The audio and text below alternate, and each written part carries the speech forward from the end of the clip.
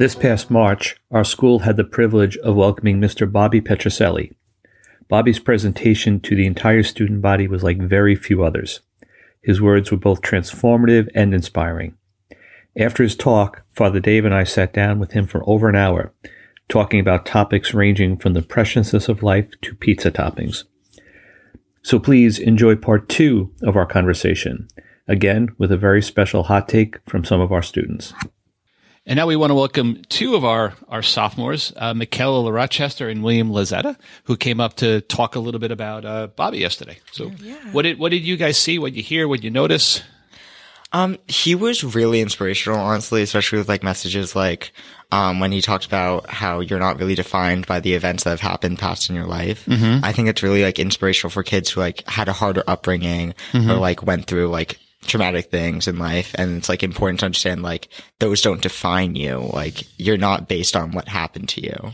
Those were just the things that happen and how we respond to it. Yeah. He made that so well. And he did a great job of finding a way to incorporate that we all matter. Mm-hmm. Like no matter what the situation was that was happening or a situation that you're currently going through, he made it very important that we all matter. Because I feel now, especially a lot of teenagers get stuck in events that have happened to them in the past or things that have happened in the past. Yeah. And then it becomes hard for us to move past it.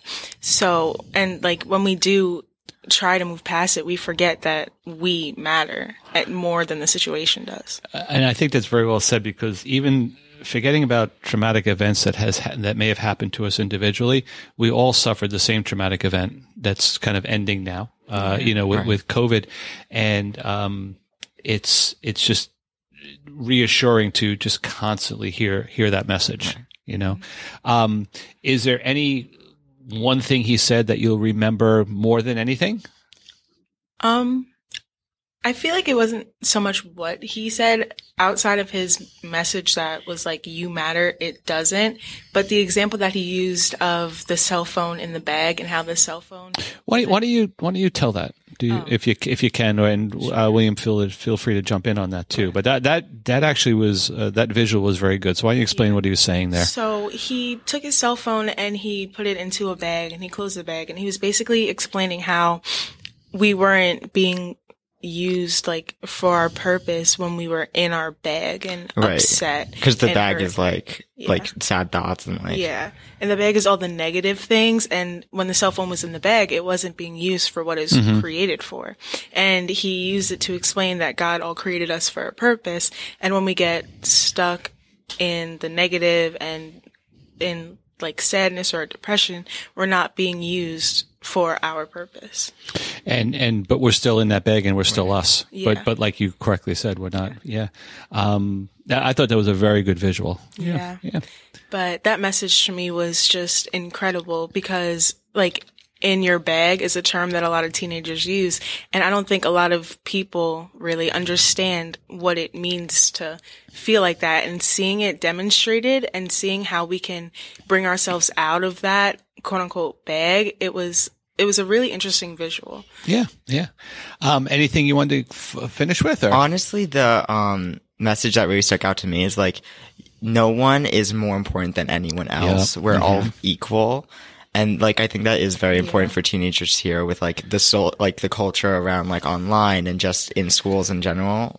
I think that's so true. And if you think about any school, there's a competition. You guys will feel it more when you get to be seniors, because I've seen so many, all my years here, define themselves by the colleges they get in. And I understand that, I'm not criticizing them for that, but in a sense, it doesn't mean anything. Yeah. Like, I feel like as like teenagers, like we rank ourselves along with each other on accomplishments and like what you do, what you like, anything you do in your life. Yeah. But really, like, no one's better than anyone else. Like, you're all just people. You're all created by God. Like, you all experience life as it is. Yeah. And my friend, it's not just teenagers. We all do it. People my age too. Yeah. So I think we all heard it in the same way, and knowing how it could apply to us. So.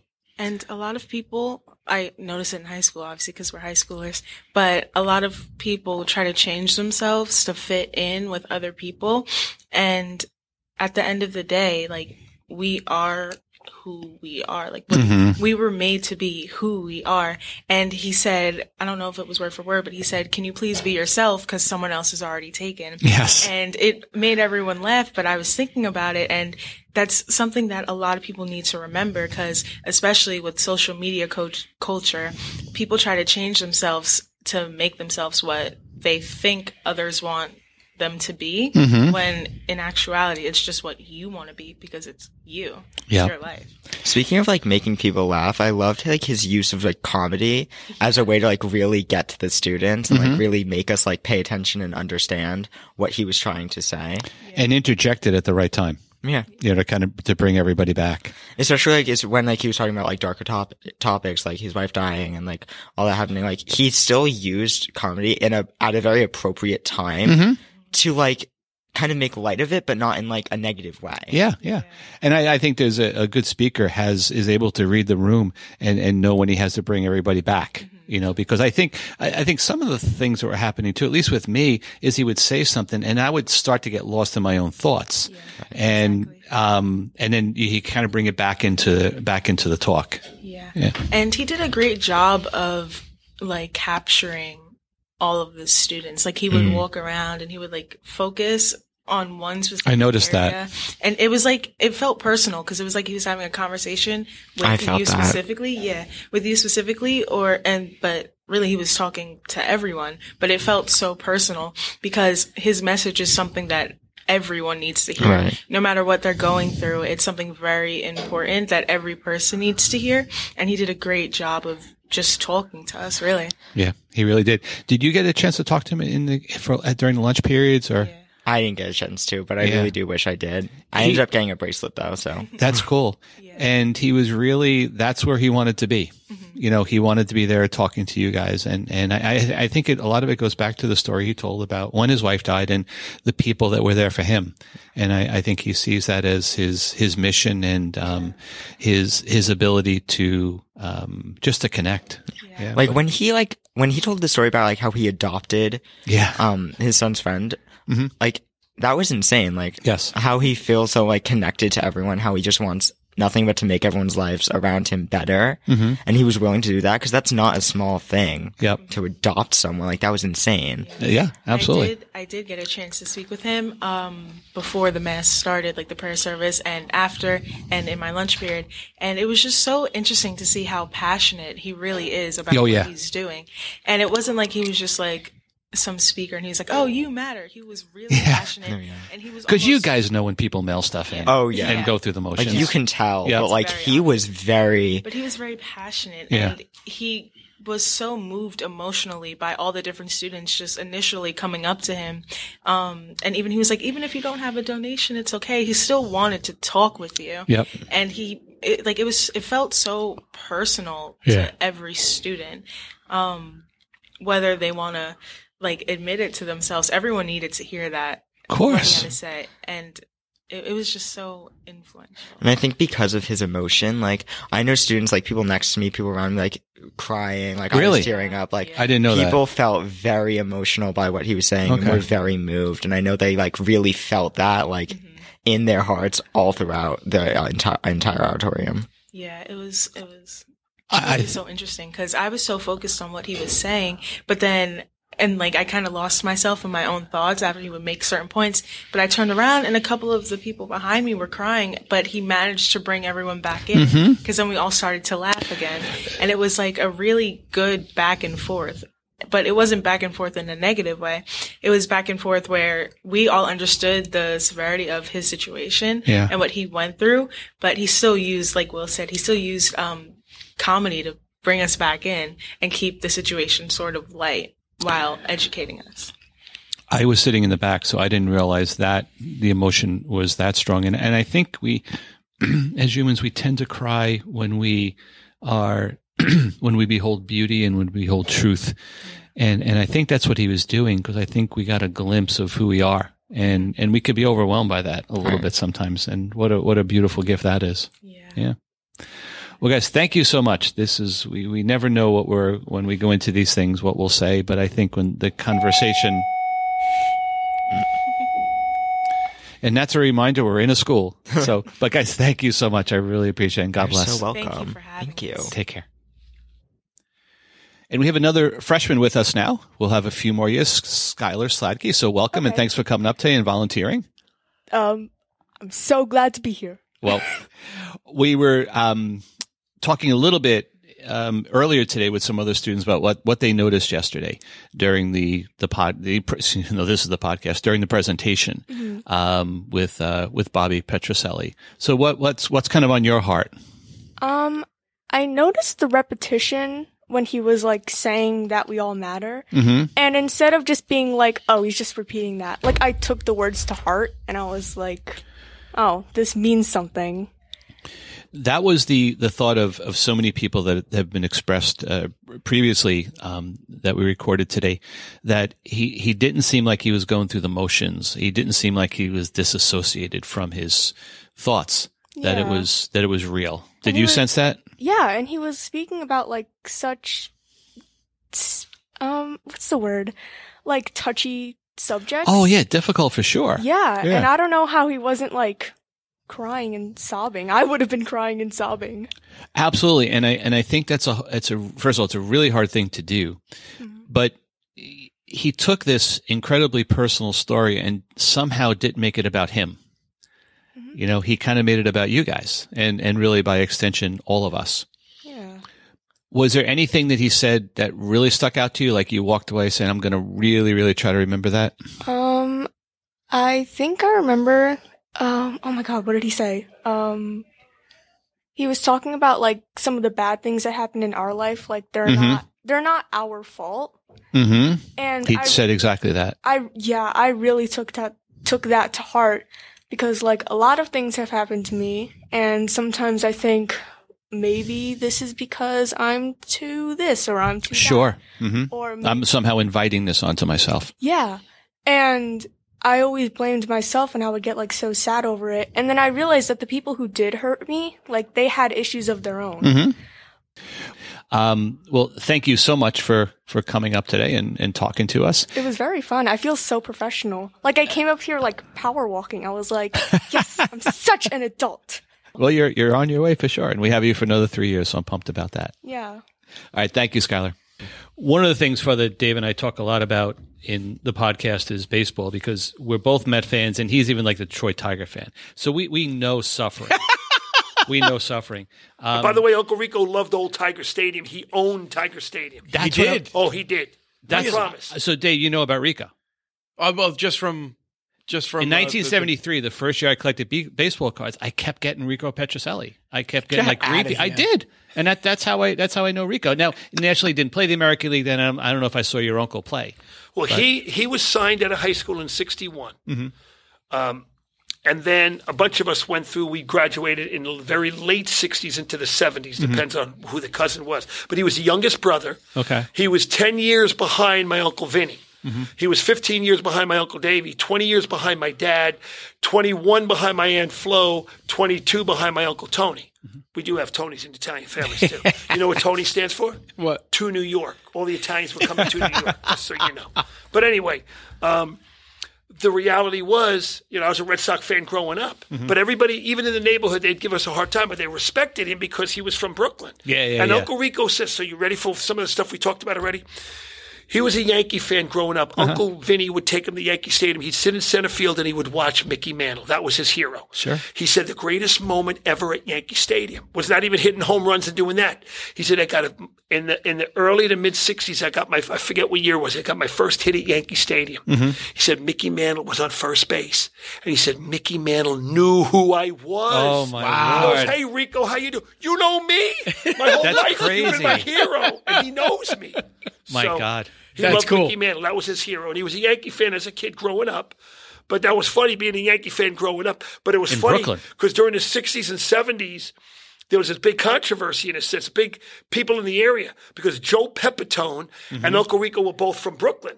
And you had Pepitone and Rico fans, even Yankee fans that loved Rico. Yeah. And then when the Red Sox and Yankees got in some big fights, and by the way, in 76, one of Uncle Rico's last years, I was at the game when Lou Piniella slid into home plate and all brouhaha broke loose. Yeah. So when I first moved to Tampa, Lou Piniella was the manager of the Tampa Bay Rays. Yeah. I said, "Hey, Lou, I'm Rico Petrocelli's nephew. Why did you start that big fight?" I was a 14-year-old kid in high school. He started laughing. He loved it. Lou loved it. But I was at that game at Yankee Stadium. Wow. Because when Uncle Rico came to town, you know, he would always try to get extra tickets because the whole family was there. Yeah. And we would always try to go to at least one of the games, you know, if he could. If we couldn't, then we couldn't, but we would try to one of the Red Sox games. So, and then I've been to Fenway Park, I think it's like 3 or 4 times over the years when he was playing. But every time it's wild. Every time I went to Fenway Park to watch him, he hit a home run at Fenway Park. Really? Every time. Really? Yeah. Wow. That's awesome. It was cool. So Yeah. it was, and he lives in New Hampshire, but he lives in New Hampshire, but he comes to Florida for the winter, and he always comes. I spend time with him in the winter, and he comes for a couple months, 3 to 4 months, excuse me, and I hang out with Uncle Rico and get to spend some time with him and Aunt Elsie, and he's 78, going to be 79 in June. Nice. Wow. That's So, awesome. and I'll see him in May because I'll be up in New Hampshire for a whole week speaking and doing stuff. Actually, with a group called Fellowship of Christian Athletes. Oh, sure. Yeah, they'll be part of me doing high school assemblies and some church meetings and some other stuff. Yeah. And I love doing stuff. And I'll share That's a great group. You know what's wild, though, for me?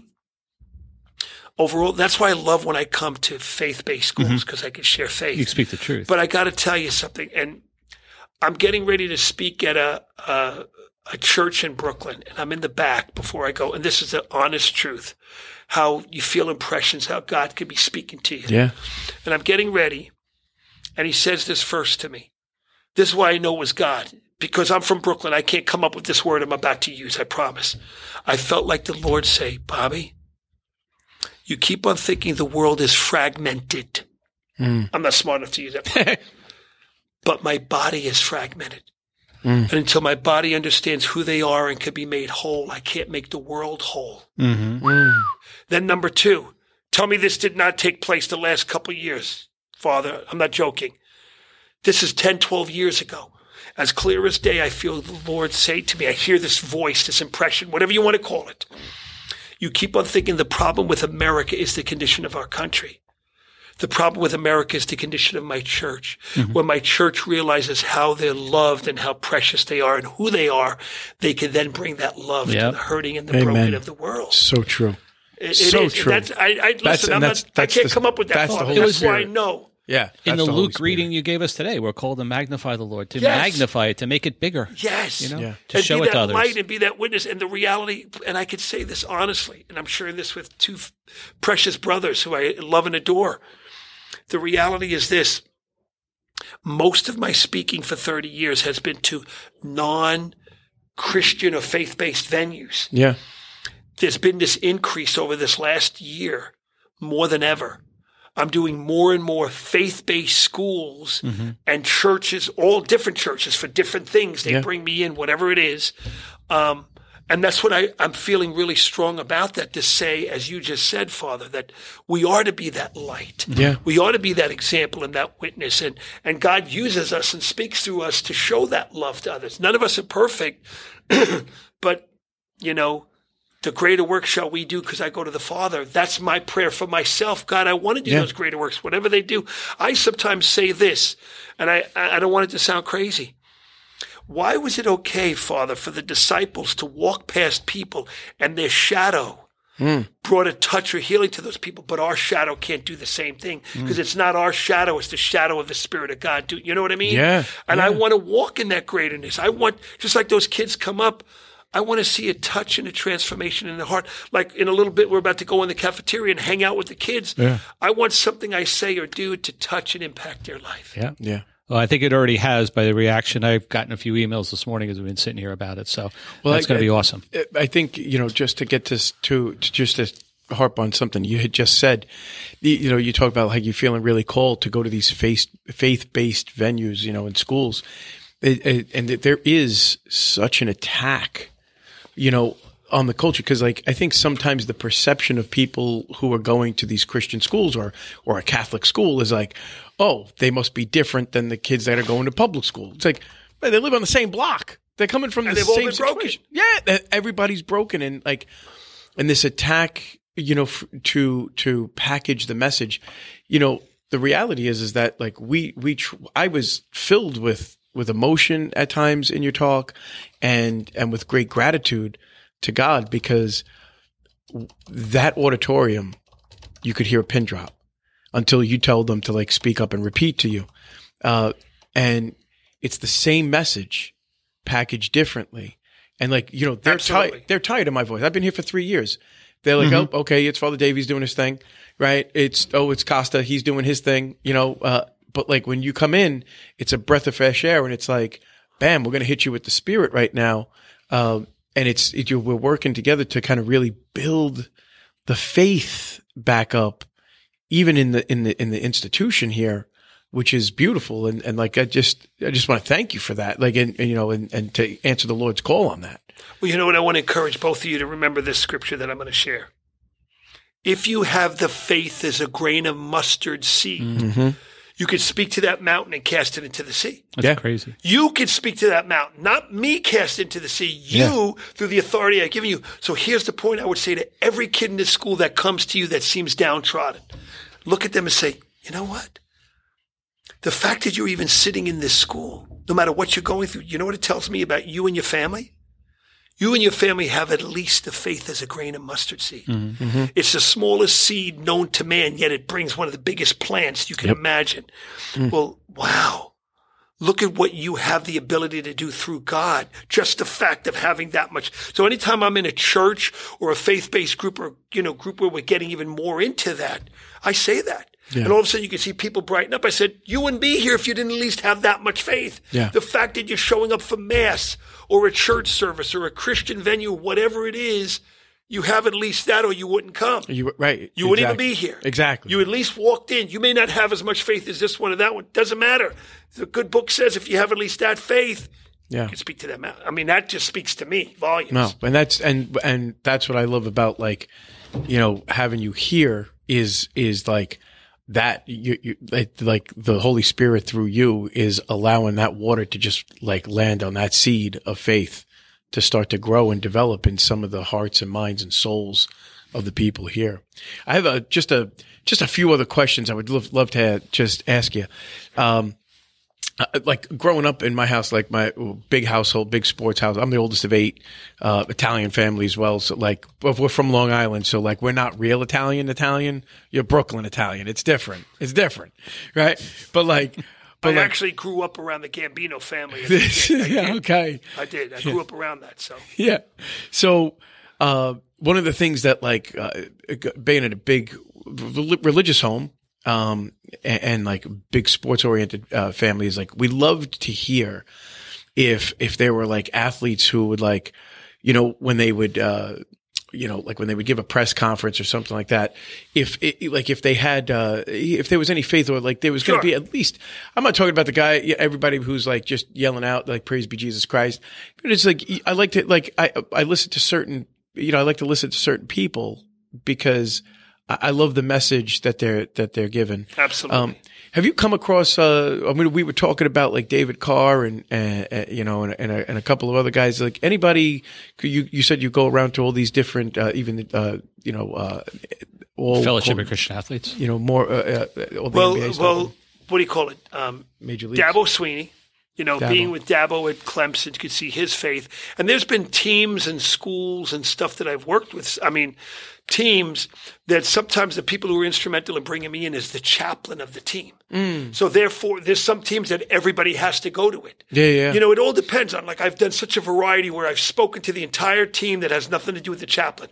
I've spoken to the entire team where the chaplain brought me in. And then I spoke to part of the team that they're part of a Bible study or a mass. That's great. Or a service where they asked me to share some and do that type of stuff. So it's neat to see that they're reaching out. And once again, they have at least a faith as a grain of mustard. Yeah. So it's neat to see people like that, Butch Davis. And my friend who ended up passing away a few years ago, John Blake. John Blake was with the Dallas Cowboys for 3 years as their D-line coach and became the first black head coach at OU. He became my friend over the years because at the time he was with Butch Davis at North Carolina. He's the one who ended up recruiting my son Alec to go play at North Carolina. Oh, wow. Well, he ended up passing away a few years ago from some heart issues. But watching his impact on the kids and many guys in the NFL and others even today, because faith was so important to him. That's he had beautiful. So it's neat when you see that, because I think everybody's looking for that greater faith to know that, okay, in the middle of my struggles, my adversity and my problems, God gives me the faith and the strength to get through it one moment at a time. Yeah. You know? One moment. And that's it. One moment, one prayer, one confession, one word, one name of Jesus, whatever. One at a time. Yeah. You know? And that's what's important. Yeah, no, thank you. Because, you hear the controversy back and forth sometimes where, people will, people on that big stage will denounce the fact that they have an impact on people's lives. And then there's the other side where, the culture raises these people up and puts them on platforms. And, we kind of lose the whole aspect of reality that they are regular people still going through a lot of things, and so it's just beautiful to hear somebody who's around people like on the highest level of physical excellence, to be able to share that faith with them and pray with them and be able to be an inspiration with them and for them. And to see that, and really, when we realize this, and I share this for all three of us, even you in the amazing position you're in, you in the position you're in, we have two goals.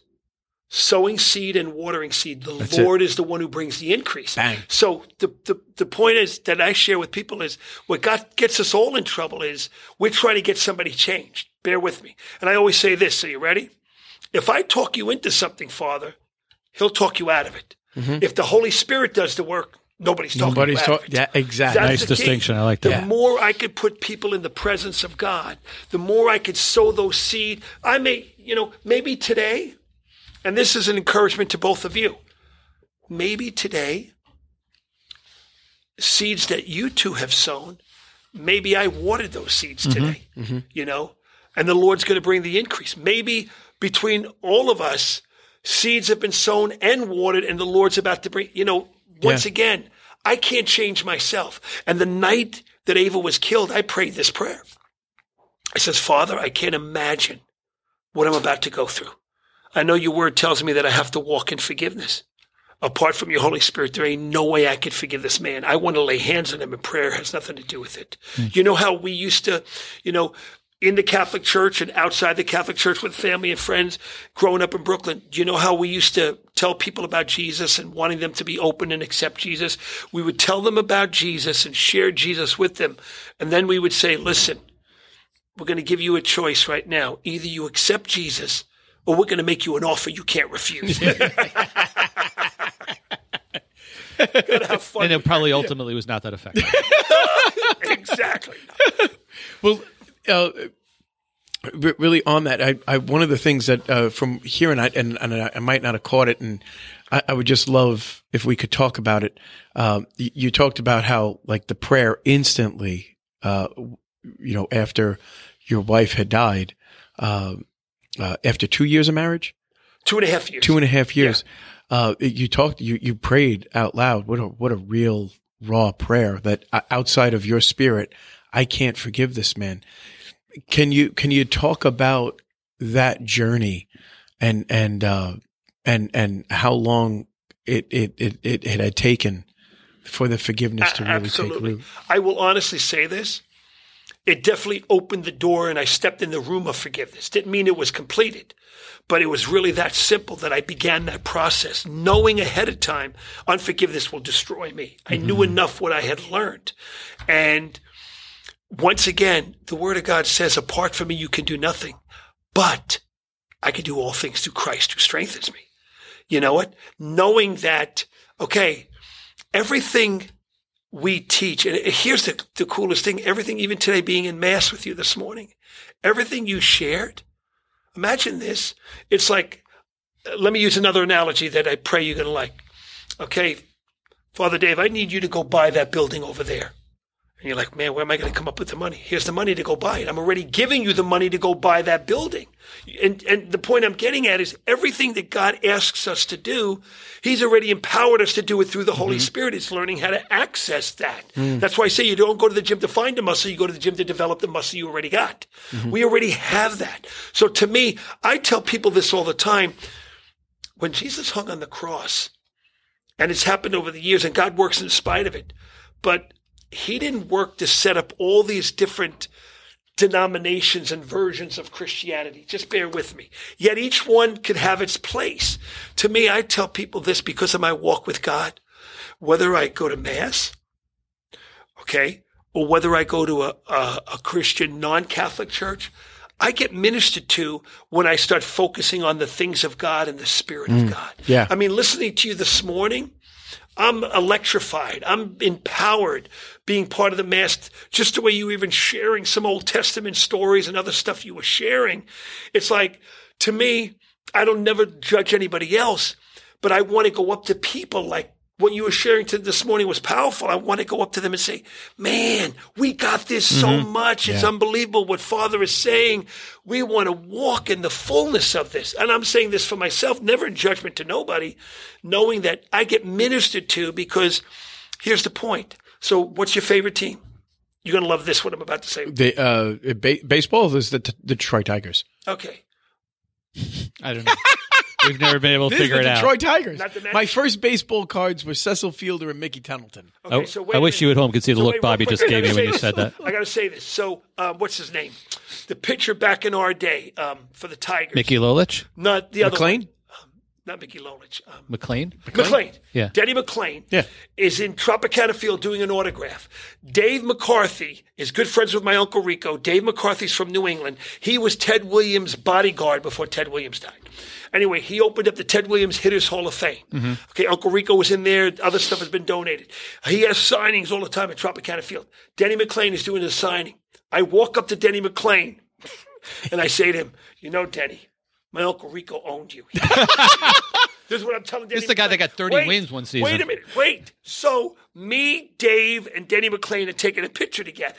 As we're taking the picture, Denny McLean is next to me shooting the bird at me. Taking the picture together. He's like, I'll fix you, Bobby, for busting my chops that way.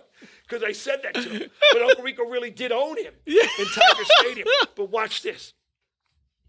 Everybody on the Detroit Tigers play the same position? Nope. Are they the same height and weight? Nope. Same skin color? Nope. Have the same parents? Nope. Married to the same woman? We hope not. No. Have the same children? Nope. No. But they're all on the same team, right? Yeah.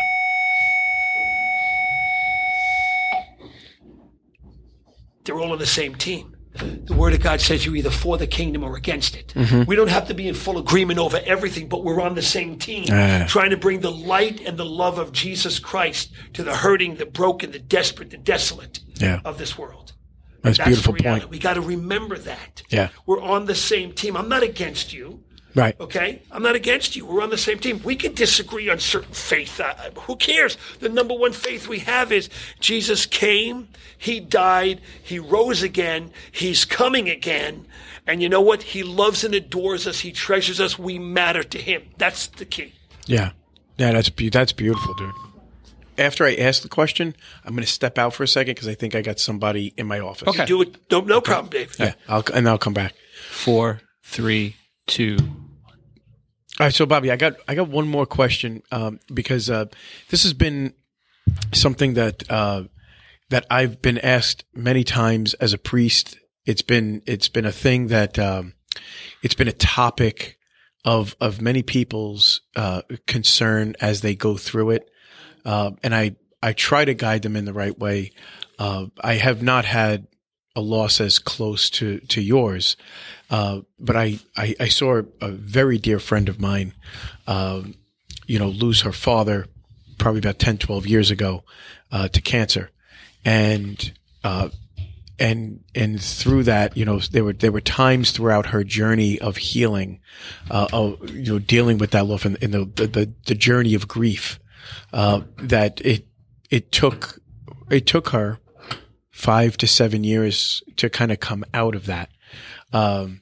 and so she's always been very big, and I've always listened to her with this, but saying like, there is no timetable for grief, and everybody's timetable is different, and so like it's just wondering, after losing your wife after 2.5 years of marriage to that horrific accident, how long did it take for you to get to this place where that stage like where you went through the 5 stages of grief and were kind of able to kind of journey on? Not to say that you could put your wife in the rearview mirror, but like to say that where that you could move forward again. Well, here's a reality. I always tell people you need at least a minimum of a year to go through every birthday, anniversary, holiday, special occasion without that person. And the reality comes down that in that, everybody grieves differently. Mm-hmm. But the reality comes down that in grieving differently, we have to make sure we understand that, as I always say, don't let the pain of the past or the fear of the future to stop you from being present in the present. Mm-hmm. It depends on, is it grief or is it fear or panic? Or, we have to remember, what is really controlling the situation. And that's why it never hurts to get counsel. Mm-hmm. To talk to people, right. To share your heart, as I even shared in the assembly. Not to walk it alone. That's right. Yeah. If fear is present, then I don't have a sound mind, mm-hmm. And we all have, and we've even seen during the pandemic, people operating in fear. Okay. There's a difference between fear and wisdom, counsel, and common sense, mm-hmm. And experience. The reality is, I'm not being rude, but when you see people in their car by themselves wearing a mask, mm-hmm. nobody else is in the car. Mm-hmm. What's the driving force? Let me share something with both of you, which really spoke to me.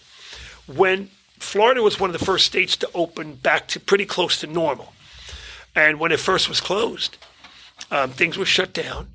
But anyway, I go to the beach and I see a man walking on the beach wearing a mask. Mm-hmm. Nobody near him. I'm the closest person near him. I'm 200 feet from him. Mm-hmm. And all of a sudden, as clear as day, I felt the Spirit of God say to me, you see that man?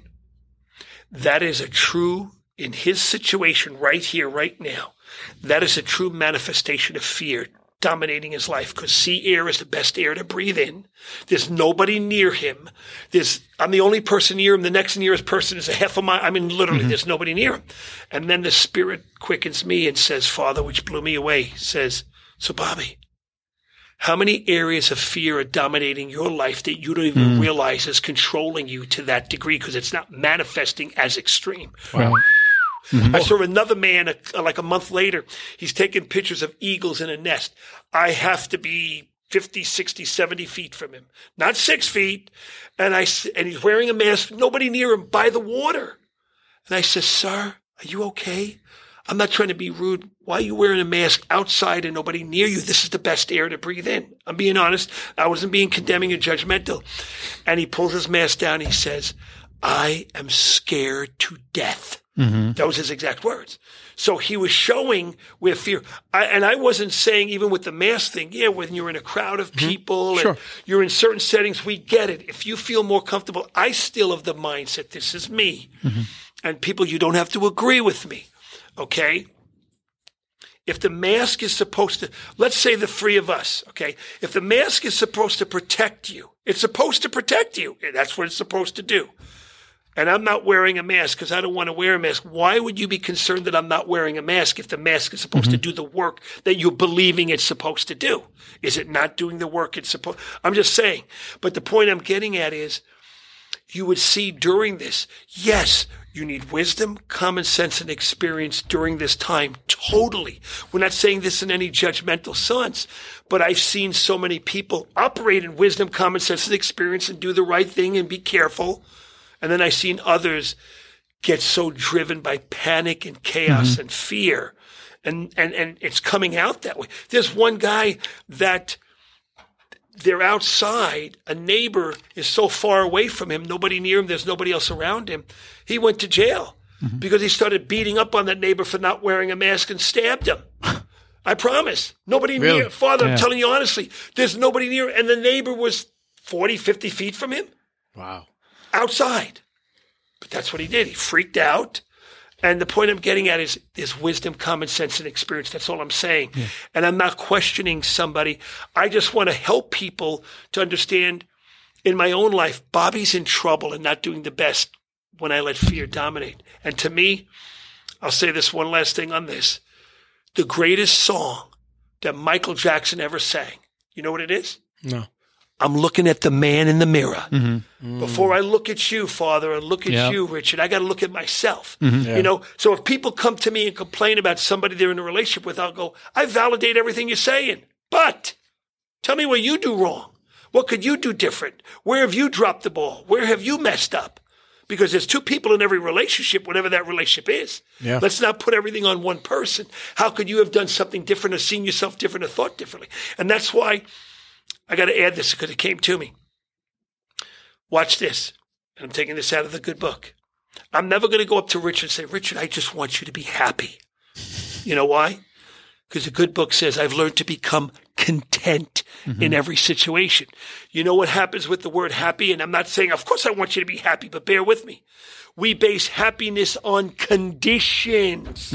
If your condition changed, then you'll be happy. Wait a minute. Suppose that condition doesn't change. I'm going to be miserable? Yeah. You see what I mean? Yeah. That's why I said I want you to be content in all situations, because you're going to have ups and downs, good and bad, right and wrong come your way. How could you be contented? It doesn't always mean it's easy, but how can you be contented? Yeah. Yeah. And we do that and think about the ultimate joy that can come when we are in God's life. So watch this that you just said, Joy. I meant to say this before. Remember I was talking about the presence of God? Yeah. The word says, in his presence is the fullness of what? Joy. Right. Then my favorite comes in another scripture. The joy of the Lord is my strength. Yeah. So here's what I've learned. The more I can interact, be in his presence, read his word, hear a mass, hear a Bible study, hear preaching, but speak to him, talk to him, pray, be in his presence, the more I'm going to experience joy. Therefore, that joy is going to give me the strength to deal with the battles and the tribulations and the trials and the shortcomings in life. And I can honestly say, 1 second when I went through the tragedy, I'm picking up a bat and I'm beating my bed. The next second, I'm watching the Three Stooges falling off the bed, laughing hysterical, because the word also says a merry heart does good as a medicine. And I learned, man, the more I can laugh in the middle of stuff, the better I feel, and the more I feel that joy to overcome it. It doesn't happen all the time, but I've learned more than ever in my own life. The way I just reacted, why did I react that way? I'm feeling fear or rejection or anxiety or worry or feeling unloved. That's why I vomited out my pain at that moment. That's why my flesh got the best of me. And think about this, Father. If you really break down everything that you're even going to preach or share, bear with me, everything else that any other pastor, preacher, priest, sister, mother, whatever shares, it's one of two things. And here's what we complicate even when we read scripture. Everything we think, we do, we say, we act, we react is one of two things. And we talked about it before. It's either of the flesh or it's of the spirit. The more I'm in the spirit, the better I'm going to do. The less I'm in the spirit, the worse I'm going to do. That's why when people say to me, could you believe Richard did that? Yeah, I could believe it. Richard's not perfect. He gave into the flesh for that moment. He still loves God. It doesn't change what God has in him. The Spirit's still alive in him. And for that moment, he yielded to his flesh. Peter was the greatest example. 1 second, he's saying, thou art Christ, the Son of the Most High God. The next second, Jesus is talking about going to the cross. He goes, Peter's talking about defending him, and Jesus goes, get thee behind me, Satan. What? From second to second. From moment to moment. Yeah.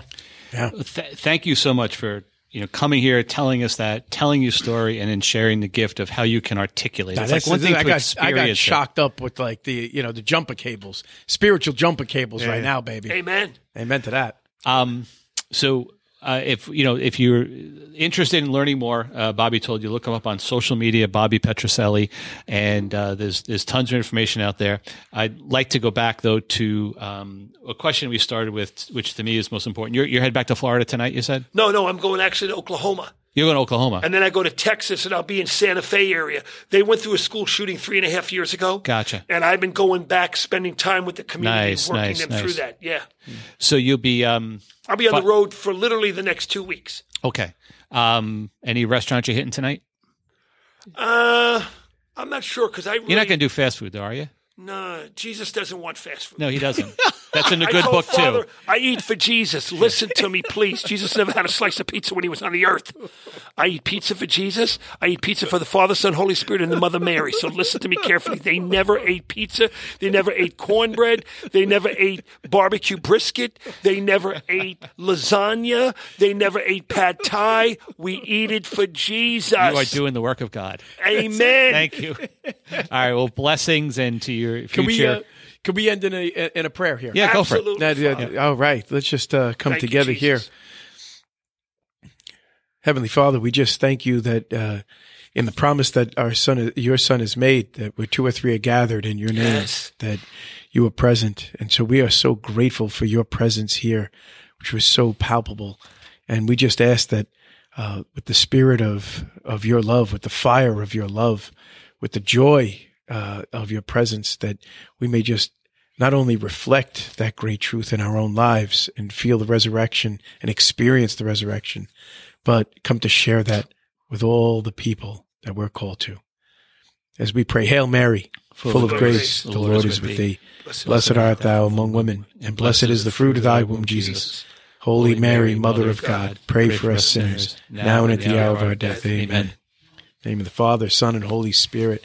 Amen. God bless everybody. Thanks, Bob, and Thanks, good luck. Father.